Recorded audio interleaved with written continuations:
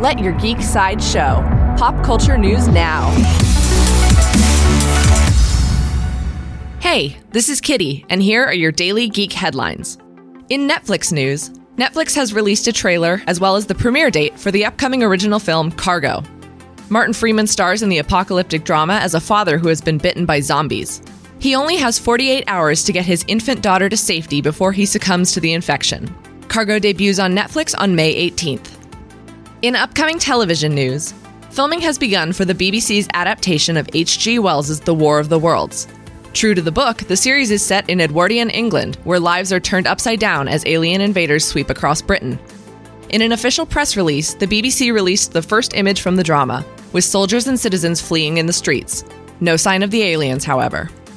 In World of Warcraft news, Blizzard Entertainment has announced the release date for the 7th expansion to its popular World of Warcraft game.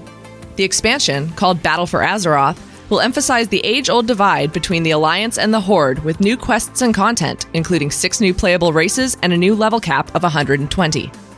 World of Warcraft Battle for Azeroth launches on August 14th. In Pokemon news, an upcoming trailer for the newest Pokemon movie will reveal a brand new Pokemon character that has never been seen before. Pokemon Everyone's Story will follow the lives of 5 new trainers and their creature companions, along with the iconic Ash and Pikachu. The new trailer revealing the new Pokemon creature will debut on Monday, April 9th.